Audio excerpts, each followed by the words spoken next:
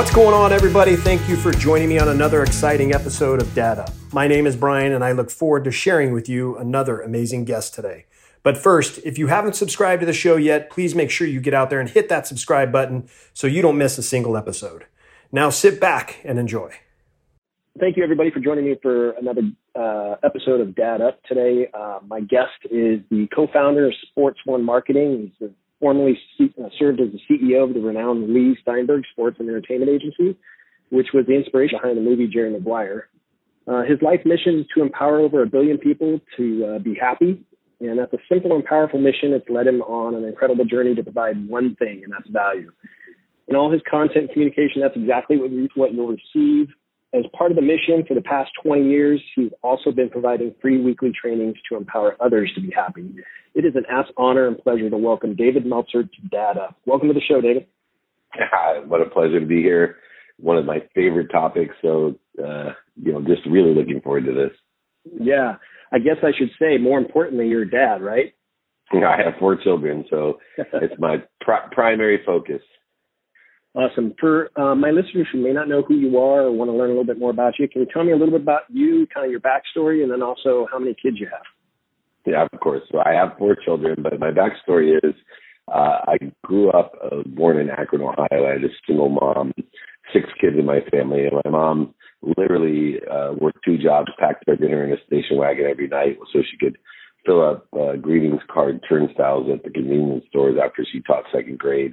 But I had one mission in life, and it was to be rich. Everything in my life, because my mom was so amazing and my siblings were even more amazing, everything was fine. I was super happy except for when there was financial stress. So in my perspective, money bought happiness and love. It was the only thing that was missing in my life. And so I grew up in the world of not enough. I was a victim. Things happened to me, always wanting more, wondering why other people had what I didn't have. But I worked really hard where I gained my philosophy of life, which is to enjoy the consistent, everyday, persistent, without quit pursuit of my own potential. Ended up graduating law school through a variety of mishaps and I had a choice out of law school, actually, oil and gas litigator to make 6 figures and eventually buy my mom a house and a car, which was my ultimate goal, or to sell legal research online. It was 1992. So I asked my mom what I should do. She told me internet was a fad, that I better be a real lawyer. And for the first time in my life, I didn't listen to my mom. I actually came up with a philosophy: just because someone loves you doesn't mean you get good advice. And so from that point on in my life, I started to seek the approval of myself, to vote for what I wanted in my life, not what other people wanted for me, so I wouldn't resent them. And I especially wasn't going to focus in on what I didn't want. But I was blessed with that job. I made over $1 million 9 months out of law school. 3 years into my job, we sold the company for $3.4 billion. Wow. In 1995.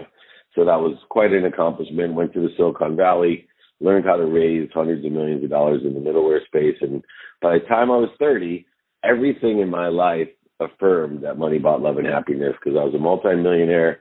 I married my dream girl from the 4th grade who hated me from elementary, junior, high school on, and somehow managed to convince her to marry me.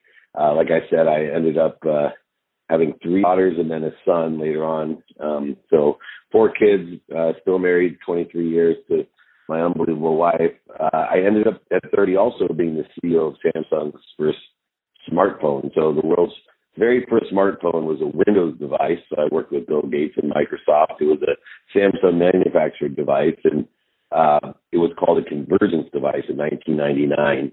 By the time 2006 rolled around, I was a multimillionaire, running the most notable sports agency in the world, as you mentioned, Leigh Steinberg Sports and Entertainment. Most people know Leigh from the movie Jerry Maguire. Warren Moon and I became partners there, and 11 years ago, we formed Sports One Marketing, co-founded that, and have built one of the greatest global marketing companies in the world. In the last 3.5 years, I've built my own brand. So I have 2 TV shows, Elevator Pitch with Entrepreneur Magazine, and of course, 2 Minute Drill, which is on Bloomberg and Amazon starting this January. I have one of the top podcasts in the entrepreneurial space called The Playbook. I do free trainings every Friday. I have executive coaching. I write books. I have 4 books written, bestsellers, and I speak around the world But most importantly, beyond all that, number one is my health, and number two is my family and those four kids of mine. So, and the reason I say number one is my health is that recently has changed over the last 3 years because I used to put my family first. And if you put your family first, you're never going to take care of yourself. So the best thing you can do for your family and to be a dad is to take care of yourself first. Put your own mask on first so you can take care of those kids. Right. Absolutely agree. So, wow. So you've been all over the place, done a lot of things. Like you said, more importantly, you're a dad. How old are your kids, David? I have three daughters, 21, 19, and 16, and then a 10-year-old son. Okay. All right. So you got a little bit of a range there. That's good.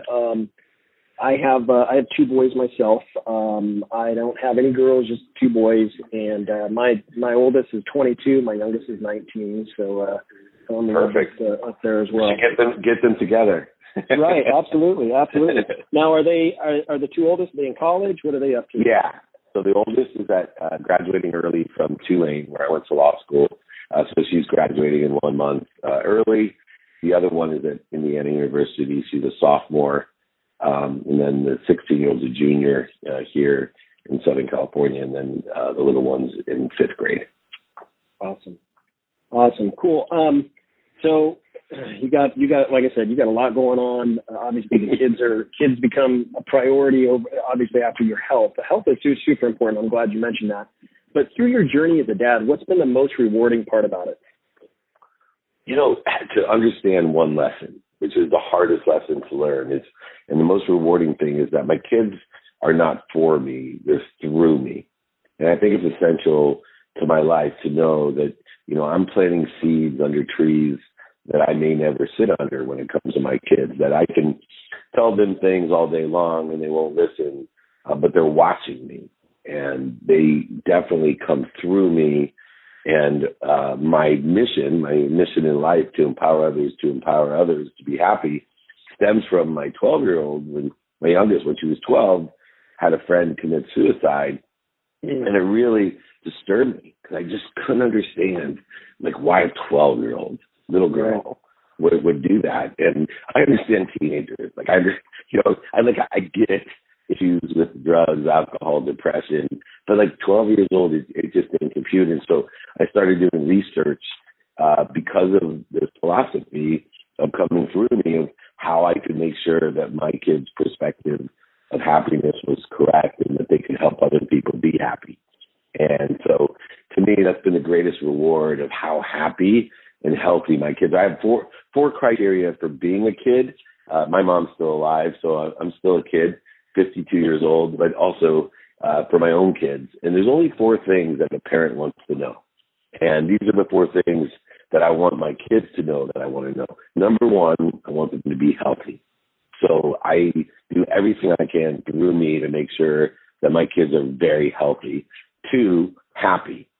So as long as they have their health, now I want to work on their happiness. Three, appreciative. I want them to live with appreciation, meaning I want them to add value to everything that comes into contact with them. I want them to appreciate, to live with the perspective of light, love, and lessons of gratitude through them. And then finally, I want them to live with love, to love themselves so that they can love other people. And if we do those four things, if we live in those four places of healthy, happy, appreciative, and loving, we literally can change this world. And those are the four things that I look for and I'm most proud of with my kids.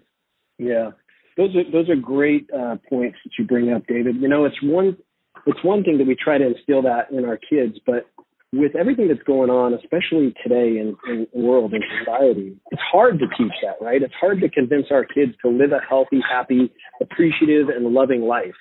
How do you teach them that? So for me, it's value-based. So I take four values and consistently live by them myself, teach them myself, and hopefully allow them to share in it. One is understanding the power of gratitude, that, to be able to have perspective of finding the light, the love, and the lessons in everything. I'm constantly asking them one question: what did you learn? I think as a parent, we don't ask that question enough. Even when I coached my son's teams, I always had three things. I said, I just want you guys to do your best, to hustle. I want you to have fun, and I want you to learn something. So at the end of every practice, every class, at my dinners, I'm asking my kids, what'd you learn today? Not, do you have a good day at school? Or I want to know what lesson you learned, and I want you to tell me a story about the lesson that you learned, so it's sticking there, because life is about lessons, and the more that we can find the light, the love, and the lessons in everything, the happier we'll be. Then I also teach forgiveness. We talk about empathy. Empathy is a forgiveness-based perspective, and empathy allows us to forgive ourselves. We talk about sympathy, being able to walk them out in someone else's shoes, to sympathize with them. Empathy is much deeper. You actually have to forgive yourself to understand why other people make mistakes and to forgive them for those mistakes. And then third is a big one, and I see it as an issue with a lot of younger people today. And I, take an empowering approach to it, but accountability is crucial to me. I want my kids to understand the difference between liability and accountability. Right. That I want them to say to themselves, what did I do to attract this to myself, and what am I supposed to learn from it? They'll tell me, they'll back into a car or make a mistake, and they'll say, it's not my fault. I said, you're right. Liability wise, this accident was not your fault. We can call the insurance company and somebody else will pay for it. But I want you to ask yourself, what did you do to attract this to yourself, and what are you supposed to learn from it, regardless of who's liable? And I think a lot of parents don't take that approach. They let kids live in blame, shame, and justification, and they're cheating them out of the power of the universe. And so those three things lead to what I call an inspired life. So I distinguish with my children between motivation and inspiration. Motivation is when you're not feeling it. So, I teach my kids, hey, you're not feeling it? Let's use motivation tools, skills, capabilities to get you up, get you back up, get you started, get you back started. But you need to live an inspired life. Number one, you need to know what you're connected to at all times. So you need to know that you're connected to the greatest source of power, light, and love. You're created with so much power that you have enough power in your pinky to light up all of Manhattan. And that needs to come through you to everybody else. So you should focus your free will on clearing what interferes with that power between you and source and you and everything else. And when we allow life to come through us, when we allow that light to come through us and power to come through us, we feel whole, we feel purposeful and passionate. And what happens in this pragmatic world is we become profitable as well. Yeah, absolutely. Now, do your kids understand those lessons that you're teaching them? So I'm showing them, and in varying degrees they do. My favorite thing with the lessons that I teach is when they going home saying, oh my God, I saw a Dave Meltzer video, and he told me to say thank you before I went to bed and when I woke up. And there's some mom out there going, I've been telling you for 20 years to say thank you. What are you talking about? Right. It's funny that you bring that up. It's I coach, so I've coached both my boys their entire lives, and right now I'm still the high school varsity basketball coach. But my sons are both out of high school now. I still continue to coach because I love it so much. But it's one of the things as a dad and a coach. They don't necessarily listen to everything I say because I'm their dad, right? So I always tell the other coaches, make sure you give the discipline to them because they're not going to listen to me as their dad. I know I'm their coach. So I get what you're saying. For sure. Now, when it comes to discipline, you've got you've got a range of ages there from 21 down to 10. How do you and your wife deal with the discipline side of it? Well, we create boundaries and then we hold them accountable to those boundaries. It's really interesting because I'm not a big punishment person. And so, I like to teach the lessons when the mistakes are made. And, when you can articulate the boundaries correctly, you allow certain things to occur as long as the lessons are learned. I have a firm belief in, today's society that you should buy your kid the most expensive phone that you can afford. And the reason is that you'll never, ever have to touch your child to discipline them. Because if you buy them the best phone in the world, all you have to threaten is, I'm going to take your phone away and behavior changes immediately. I think one of my girls would rather have their hand cut off than me take her phone, which is a great powerful leverage and discipline. But I have found, in all fairness, I believe, mistakes, failures, and pain are turn signals, not stop signs. So I don't want them to think of them as stop signs. I want them to be out there learning. I do talk about, when we talk about like drugs and sex and all the difficult issues of being a parent of a 21, 19, and 16-year-old daughters, for example, I have found that sharing experience and then allowing them to make their own decisions. And so, I've had great effect, and, teaching stories and lessons so that they can make their own decisions, because that's the only way they're going to learn. Yeah, no, absolutely. Accountability is huge. And like you said earlier, not enough parents do it. They don't hold their kids accountable. I certainly hold my boys accountable. My wife does the same. Now, through your journey, as this successful businessman that you are, what lessons have you tried to teach your kids about success? Well, one of the things I left out of my story was that in 2006, I went through a quantum shift in my life where I started realizing that money doesn't buy love or happiness. It actually just allows you to shop. And I had surrounded myself with the wrong people and the wrong ideas. I had lived in ego-based consciousness and took yes for an answer from friends, families, associates, and running the most notable sports agency, surrounded by, the access that I had. I was on a deep spiral, and I was blessed that my wife made me take stock in who I was in 2006. Although in 2008, I ended up losing everything, over $100 million, and had to rebuild. But the lessons that I learned about my relationship to money and my worthiness and receiving, I think the grandest lesson that I learned is I always thought of myself as a humanitarian or philanthropist. I'd won all types of awards for such behavior. But the truth was I was misguided by a lesson that I thought to be philanthropic, a lesson that the more I give, the more I receive. And most people are probably listening to this going, yeah, that makes sense. The more you give, the more you receive. It's actually backwards. What I learned in that process was that I needed to focus on receiving so I could give. That money itself doesn't buy happiness or love. It allows me to shop. And if I shop for the right things, I'm going to be happy. But if I was shopping for the wrong things, which I was doing, I was shopping for things that I didn't need to be happy. I was shopping for different things to be happy. I was shopping for things to impress people I didn't even like to be happy. And when I started shopping for the right things and doing the right things, it was amazing how happy I became so I can give to others. So in other words, I went from living in a world of not enough, where everything happened to me as a victim, to the world of just enough, where I was buying things I didn't need to impress people I didn't like, to now an abundant world where not only is money a currency, an object energy that I put into the flow to get what I want, but faith.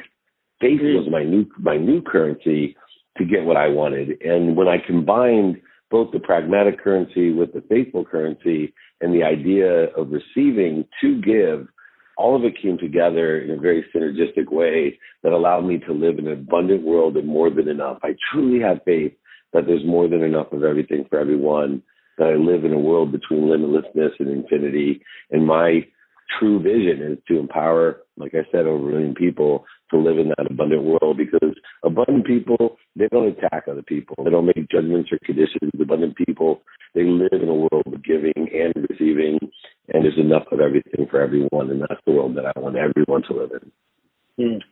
And your kids, are they trying to live that way? I know they're young, and they may not completely understand it, but I'm sure the older ones kind of get it a little bit.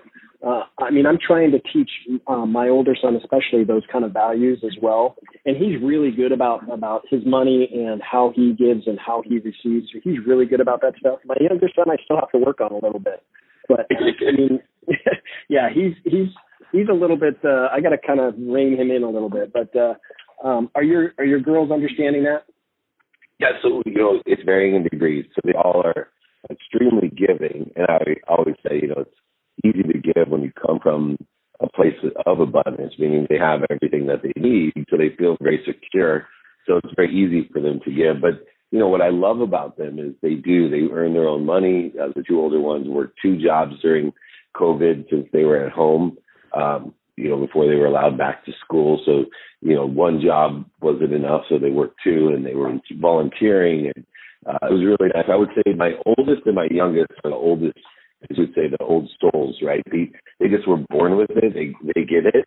And then the two middle ones are, where I expect them to be. I'm proud of them, but I absolutely would continue to work and to give them and share the experience of having enough and not buying things you don't need to impress people you don't like. Yeah. But the oldest and the youngest, they're like old souls. Like I could list down things that they say that there's no way that they learned in this lifetime. They must have carried it from some other lifetime. That's awesome.